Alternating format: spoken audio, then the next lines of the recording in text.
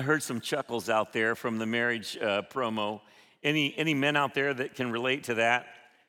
Yeah, okay, me too. Today I want you to turn your Bibles to Mark chapter 3. We're going to be looking at a passage, kind of a long passage, but it needs to go together. It's 20 to 35. And here's the question: who is Jesus? What does he mean to me? I mean, is it possible that I could be welcomed into the very family of Jesus? Now, these are the questions that we have got to answer. Everybody has to answer these questions. And so, how you answer them it's going to determine your life and your eternal destiny.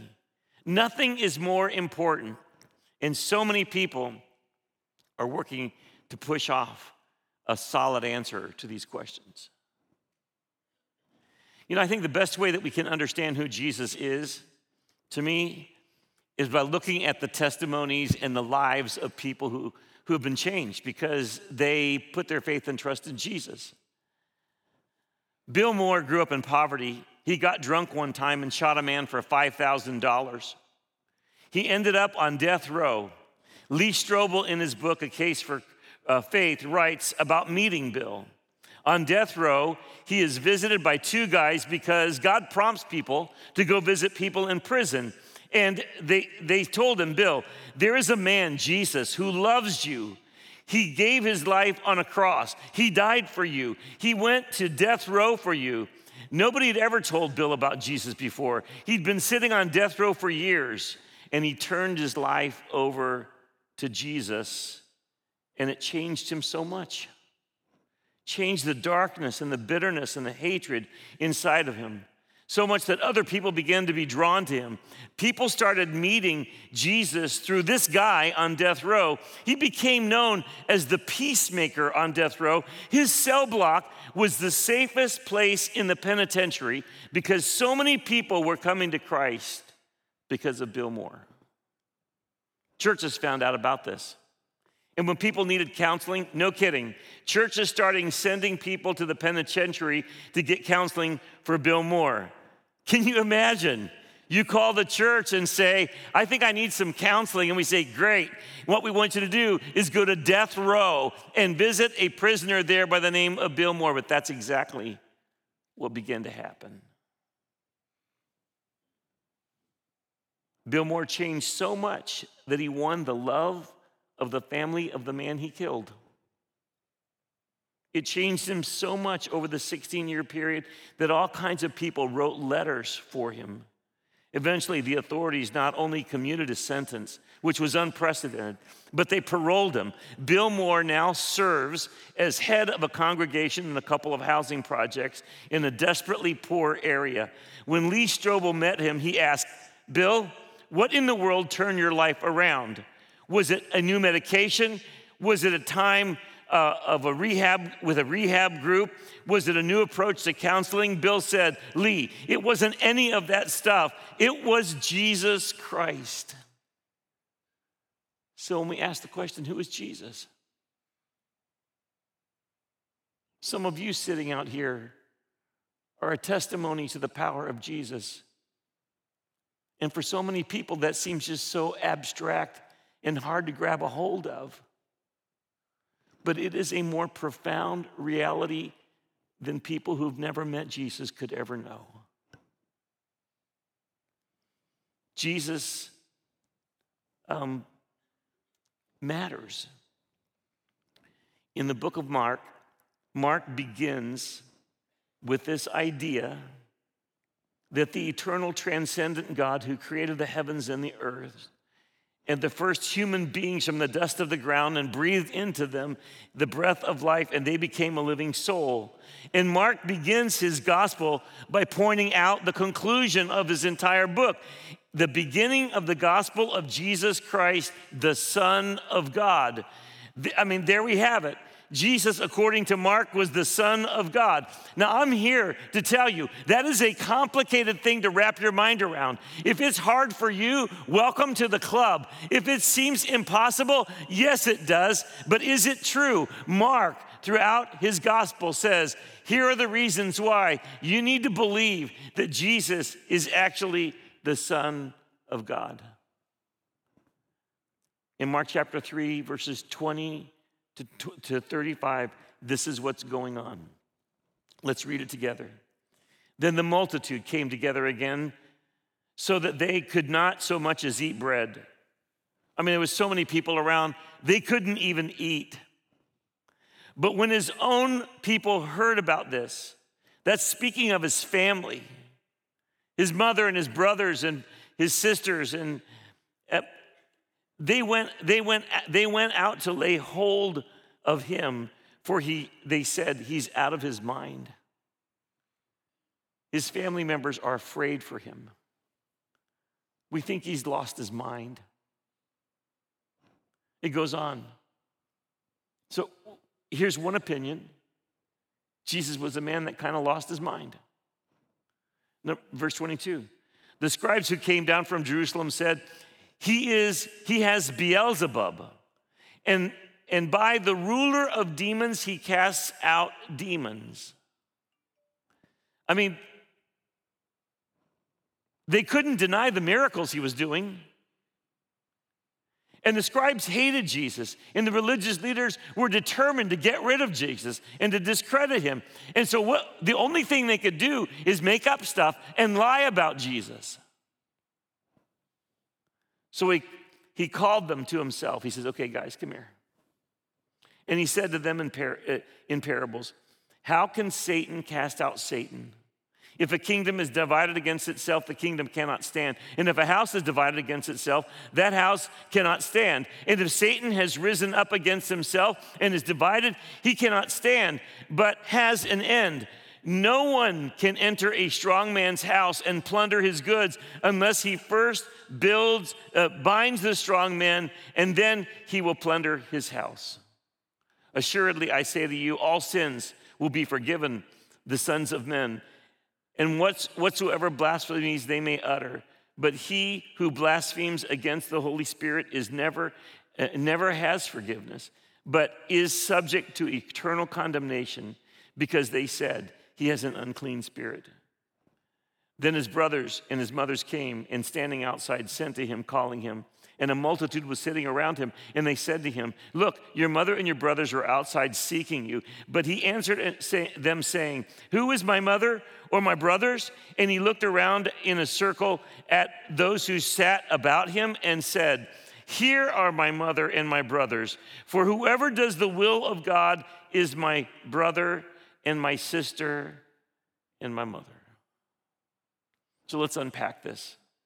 Several things are going on here. First of all, this passage is all about the identity of Jesus. That's what this discussion is. I mean, the family has come, and his brothers are saying, he's lost it. He's beside himself. He's going to be crushed by the crowd. You know, we think the multitudes is a good thing. However, the multitudes became a scary thing in the life of Jesus. I mean, Jesus even told his disciples, I need you to get a boat ready, because if the multitude comes, I could be crushed by the multitudes. So there was a physical danger element when the multitude surrounded Jesus. So get me a boat, I can step into the boat, and we can get away from the crowd and not be destroyed. The multitudes were so many, they couldn't even eat lunch. Okay, the multitude, that could be in some ways a problem, and Jesus acknowledges that. I think his family is concerned. And then the scribes from Jerusalem are sent. I mean, this is the brain trust of Israel. These men are part of the elite rulers, religious rulers of the day. They've been sent on a reconnaissance mission. You know what? They already knew what they wanted to do. They wanted to kill Jesus. That has already been declared in this chapter. They wanted to get rid of him. So they're looking for ways to discredit him and trip him up. And the issue is the identity of Jesus. And in this passage, some have summarized it to give the three options as you identify Jesus. Number one, he's a lunatic. He's out of his mind. Number two, he's a liar. He doesn't represent God. He is from he's using the power of Satan himself. And then the third option is this one, or he actually is the Son of God, the Lord of heaven and earth.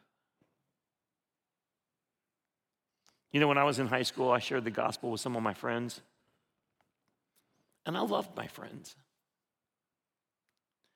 And I would always try to find a way to kind of nudge the conversation in that direction. And I remember one time I was talking to my friends, and this one girl in particular, with tears in her eyes, she looked at me and she said, Eddie, I mean, I can accept that Jesus is a good teacher and a moral man. I just can't accept that he is God. I don't think I can ever accept that to be true.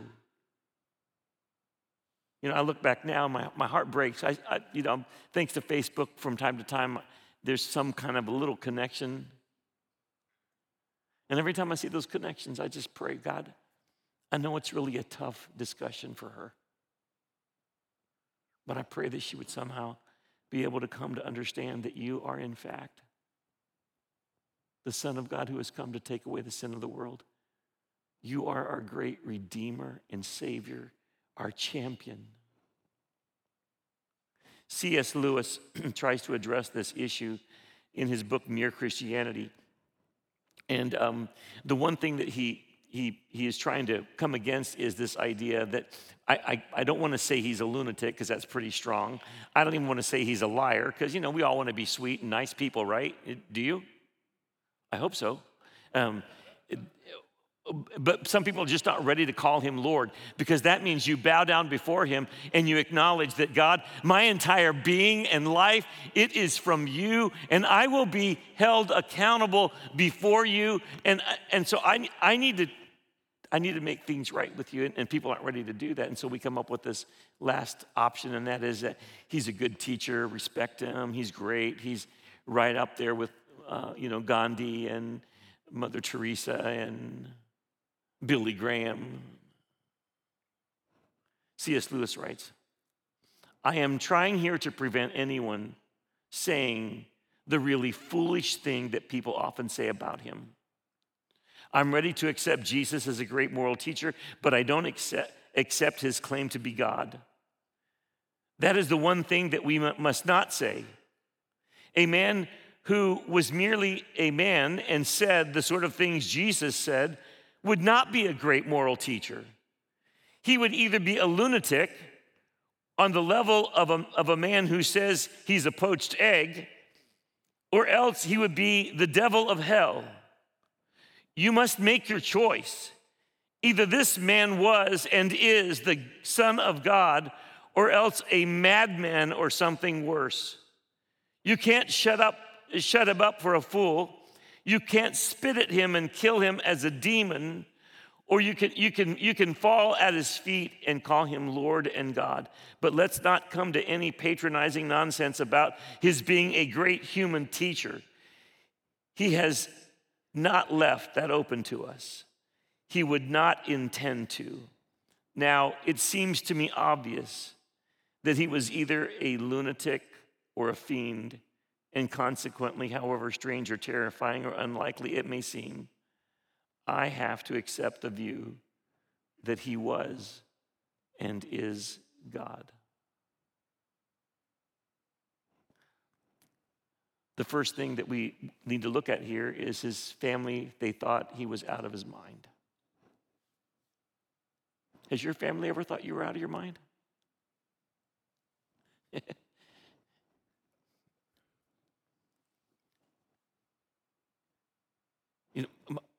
My wife and I, when we got married, we made this deal because we had observed a lot of family dynamics. And she says to me, all right, Eddie, let's make a deal here. You know what? There are people, maybe some in our family, that can get into their crazy mode. And so let's make a promise to each other that if we're losing it and we're kind of acting a little crazy, we're not going to let it slide. We're going to call each other out. So we still do that.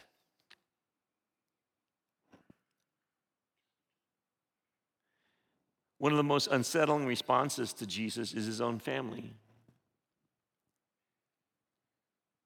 Now, Scripture is pretty clear that while Mary delivered Jesus and had conceived and delivered him as a virgin, that Joseph did not have any normal relations with Mary until after the birth of Jesus, which implies that they lived then as a married couple in the ordinary way married couples would live.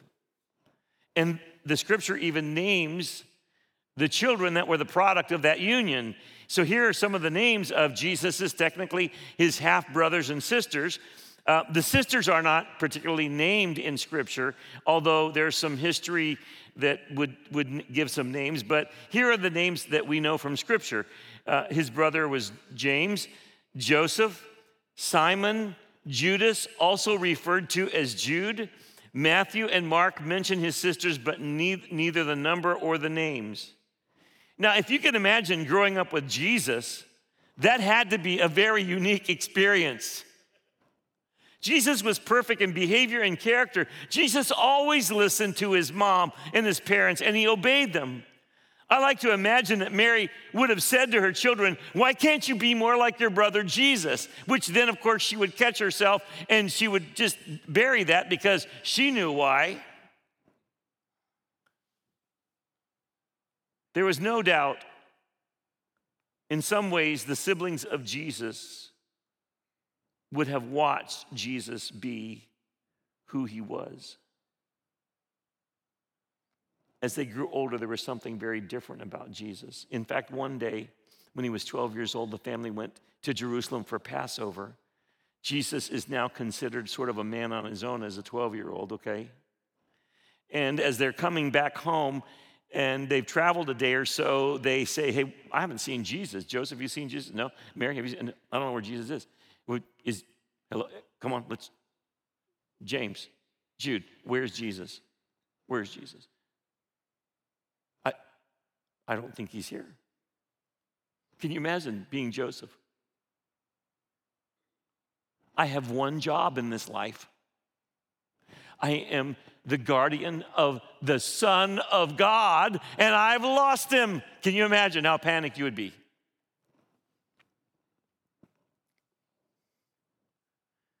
They finally go back to Jerusalem. They find Jesus. He's 12 years old. He is in the temple. And he's having a serious discussion with the scholars and religious leaders of the day. He's a 12-year-old. Now, I'm telling you that the leaders of the temple and the scholars of the day would not have engaged Jesus in a 2-day discussion if there had not been some substance to what he was saying and teaching. And his parents say, "Jesus, you got to come with us." He says, "Don't you know I should be about my Father's business?" And they all knew he didn't mean Joseph. But then he says he submitted himself to his parents, and he returned home with them. I have no doubt that Mary, even in this moment when they go to kind of rescue Jesus, she never forgot that Jesus was the Son of God. I mean, she remembers when the angel came to her as a virgin and said, "You're going to conceive a child, and he will be the Son of God." And she remembers agreeing to that. And then she also remembers how that Joseph, when he learned that she was expecting a baby, that it almost destroyed the prospect of their life together. And then Joseph gets visited by an angel. And so Mary has a lot of evidence to prove that Jesus was, in fact, the Son of God.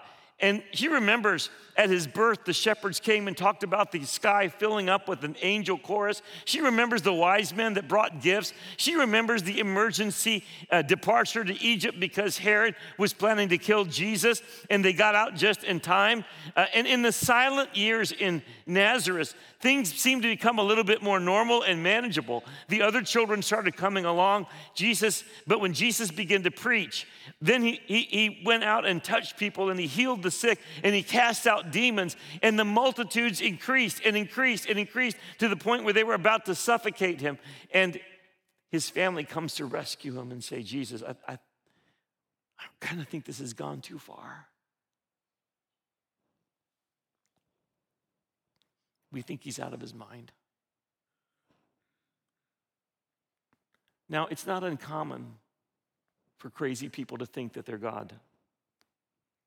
Did you know that? It happens. I mean, there are evil people, and then some people that are just deluded. Some of you may remember Charles Manson, who thought he was God. I mean, there are some people that they kind of lost their ability to think through things properly. Like there was this guy in a mental institution. He was laying in his bed and he kept screaming, "I am Napoleon! I am Napoleon! I am Napoleon!" A guy who came by his room said to him, "Hey, listen, you are not Napoleon. That's crazy. Who told you you were Napoleon?" And he said, "God told me." And that man replied, "I did not tell you." Many have claimed to be God, including the great Caesars and the pharaohs and kings and monarchs. And everybody goes along with it, and then they die, and they get buried, and another pharaoh or king or Caesar replaces them, and everybody knows they're not God. Jesus actually came to the most unlikely people in the world to entertain the idea that God had come. They believed that God was one and there was no other God.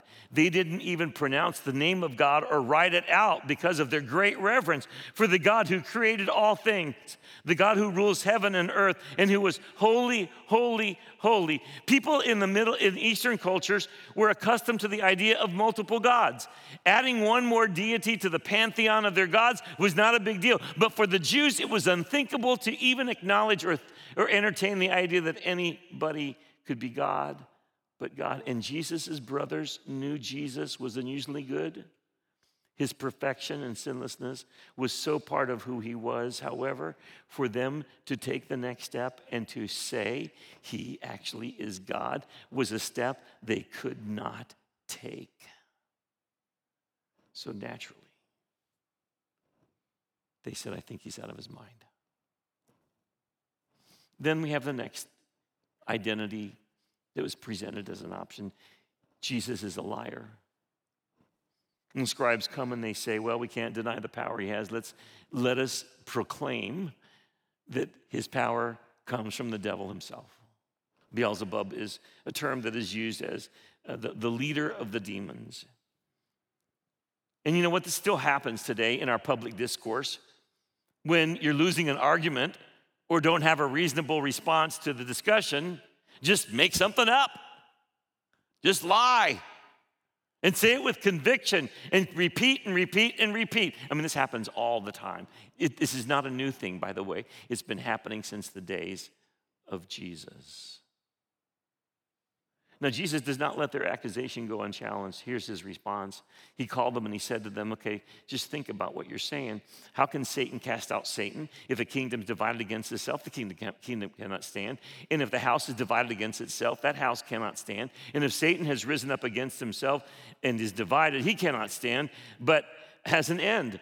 No one can enter a strong man's house and plunder his goods unless he first binds the strong man, and then he will plunder his house." So Jesus says, your argument makes no sense. It is illogical. And then Jesus tells them what's really happening. The strong man has come, and he has bound up Satan himself. And he's plundering his house by letting the captives go free.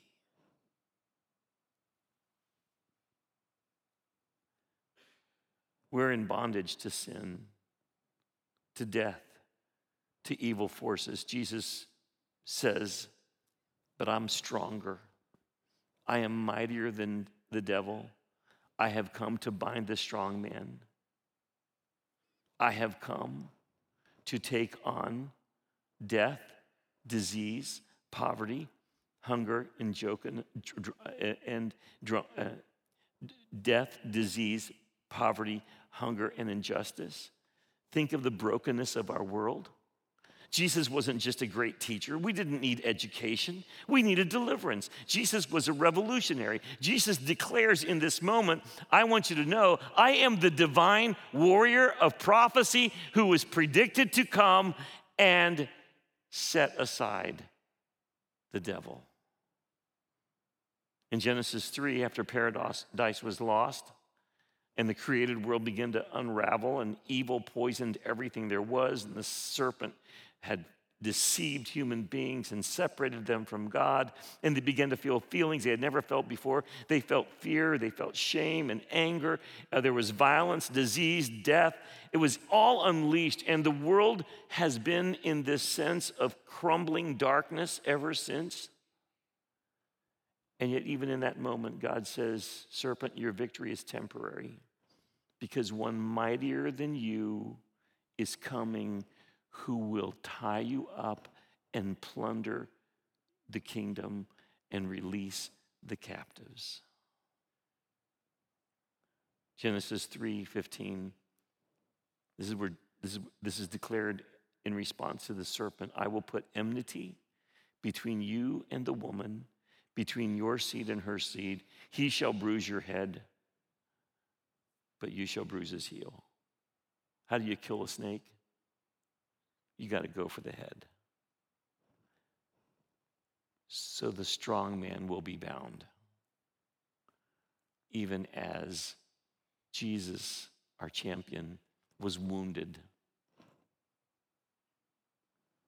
Mark is describing throughout his gospel this mighty one from God. Jesus is stronger than death when he raises people from the dead.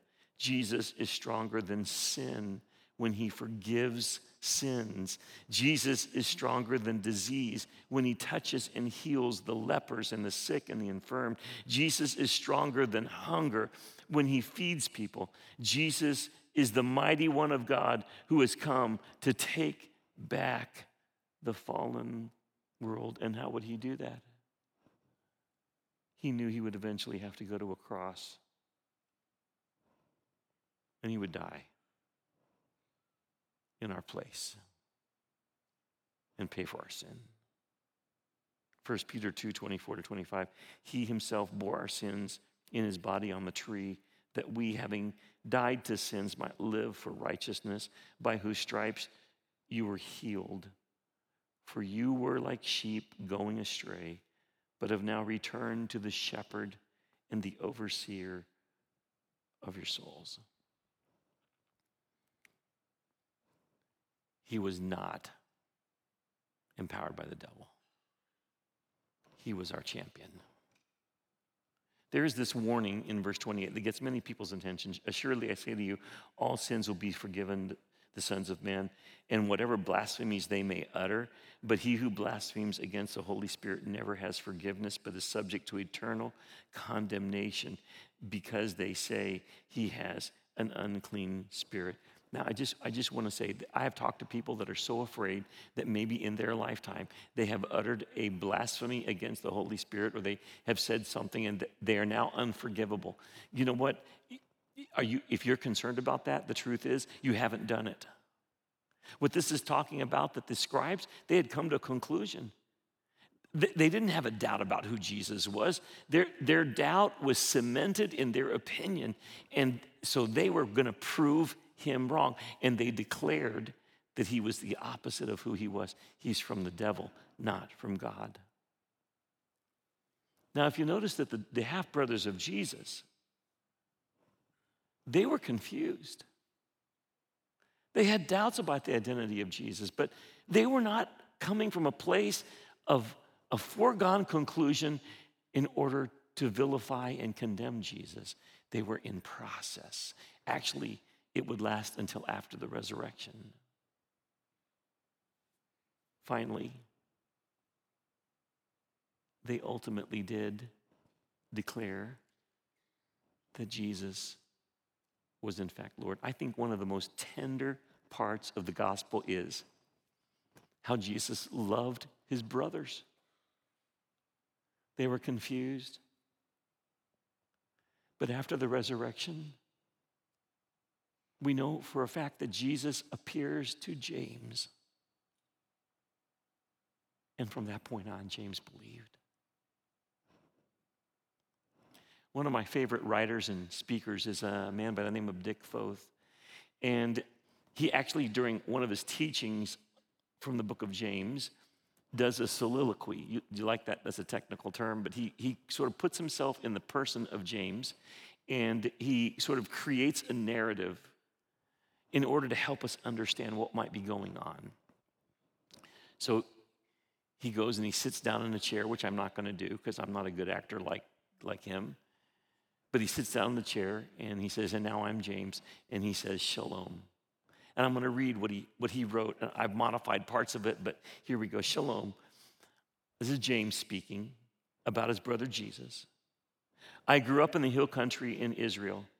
I grew up in a little town called Nazareth that was just a few hundred people. From my town, if you looked one direction on a clear day, you could see the great city of Jerusalem. And if you looked another direction, you could see a big lake that was sometimes called the Sea of Galilee. James goes on, I came from a good family. It was a righteous family. My father Joseph loved Torah. I can hear him singing Torah. Torah is the first 5 writings of Moses. I had siblings, Joseph, Judas, sometimes called Jude, and Simon. I had a couple of sisters, Lydia and Anna. We were a tight family who believed in God. As Jewish people, we had one God. The countries around us had lots of gods. Our history was that we kept wandering off to those other gods. The thing is that we were just a small country, and there were all of these larger countries more powerful around us. I mean, there was Egypt, and we were taken over by Egypt for several hundred years. The Assyrians came down and took us. The Babylonians later came and took us over. Now the Romans were in town. We always had this hope that in the story, a Messiah would come, an anointed one would come and set us free and take the boot of the oppressor off of us. We kept thinking about that for a long time. We would sing about the day when Messiah would come and rescue us. My dad was a builder. I did some of that. My older brother did more of that than I did. Did I mention I had an older brother? His name was Jesus. He was sort of a half-brother. He really did the stonemason carpentry thing well. And when they were building something like a door frame or a table, Jesus made sure that the joints were very tight and good. He was very bright. He was a big thinker and thought in conceptual things. I'm more of a small picture guy. I see things more in pictures. Even as a kid, he was so inquisitive. We went to Passover one time. There were so many people who go to Jerusalem for Passover, thousands of people. It would take us days to get there. That time, on the way back, Jesus wasn't with us, and we had to go all the way back. It took a couple of days to find Jesus, and when my parents found him, he was in the temple having big discussions with the scholars. He was only 12 years old. As he got older, he'd go down by the lake, made some friends of some young fishermen, and he became an itinerant teacher. That's what we do in that part of Israel. These itinerant preachers would begin teaching, and they would have small groups of people follow them around. My brother Jesus had made some friends with these young fishermen, and they would follow him around, and he would teach them. He had some very provocative ideas. The word kept coming back to us in Nazareth that when our brother speaks, he speaks with authority. I mean, that was pretty good. Then he started touching people that were sick, and they were healed. Then when that happened, the religious leaders started pushing back.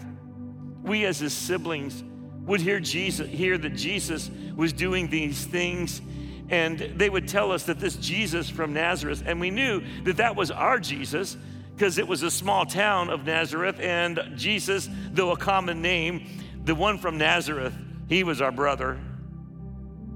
But it kind of freaked us out when the word came back that maybe some people thought he was the Messiah. We thought he's got to be out of his mind. So my mother and my brothers and I went to find him, and he was teaching, and there were so many people around him we couldn't even get close to him.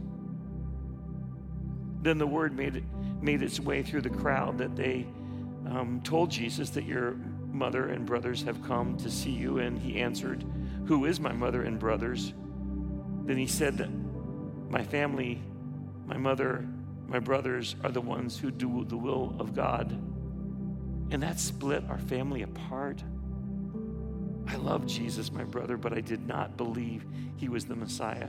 That was so far out until the religious leaders conspired with the political leaders to kill him. And when they crucified him in that gruesome death that is only reserved for the worst criminals, that just broke my heart. It broke the heart of my mother and all of our family. And then 3 days later, as we were grieving in our confusion, having watched his horrendous death, trying to figure out what all has gone on, word came to us that Jesus was alive. He was back like he predicted. And I couldn't believe it until one day Jesus found me. And there in the flesh, he was standing before me. I couldn't believe it. Tears were streaming down my face, and I can remember just hugging him. And from that moment on, I believed. And then a few weeks later, he went back to his heavenly Father, and things began to happen that we called in what was called the early church. And then persecution started, and they killed our friend Stephen, and they killed other people. Our group was scattered all over the Middle East. I was a leader in the early church, and after some time, there were so many strains in economics that were going on, bad droughts and a lack of things, that this little congregation started arguing and fighting and pulling apart. And they weren't seeking wisdom in the way they should. They were losing their sense of who they were. And I felt like I should write them a letter. And so I wrote this letter. It's the book of James. You know that the book of Jude in our Bible is written by Jesus' other brother. I mean, when these two brothers begin their writings, they don't say they were that brother of Jesus. You know what they say? James, the slave of Jesus. Jude, the slave or bondservant of Jesus.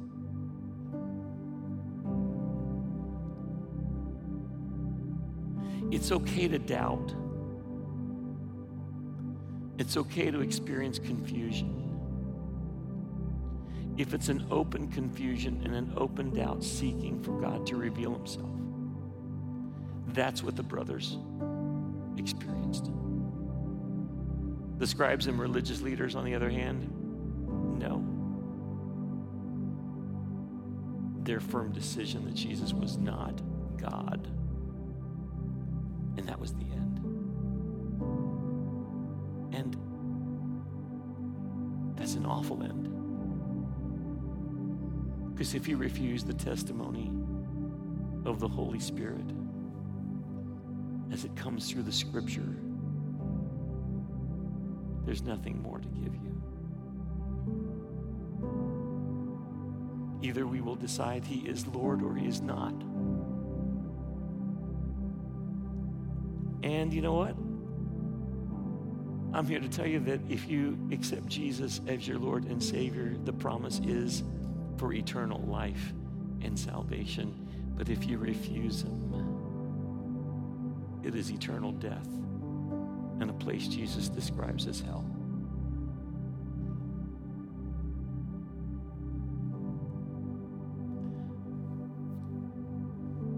Everybody in this room will make a choice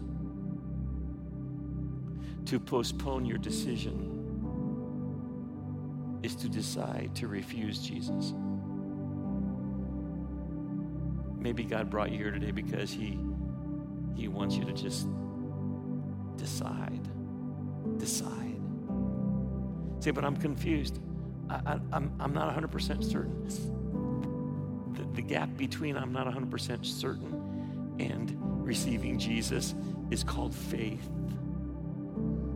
I know enough to decide. I believe Jesus was the Son of God. I need a Savior like him. I want a champion like him. I want a deliverer like him. I want the hope of eternal life. I want to be forgiven. So I'm going to receive him.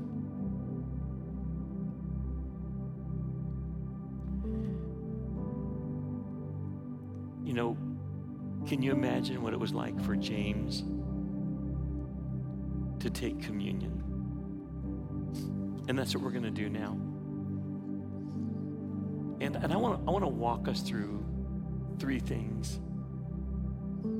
Number one, we remember the broken body and the shed blood of Christ. Number two, we need to examine ourselves. Taking communion is not some kind of a passive, frivolous thing. 1 Corinthians talks about the need to examine. There's warnings attached to this. So here's the deal. If you're here today and you've never accepted Jesus as your Savior,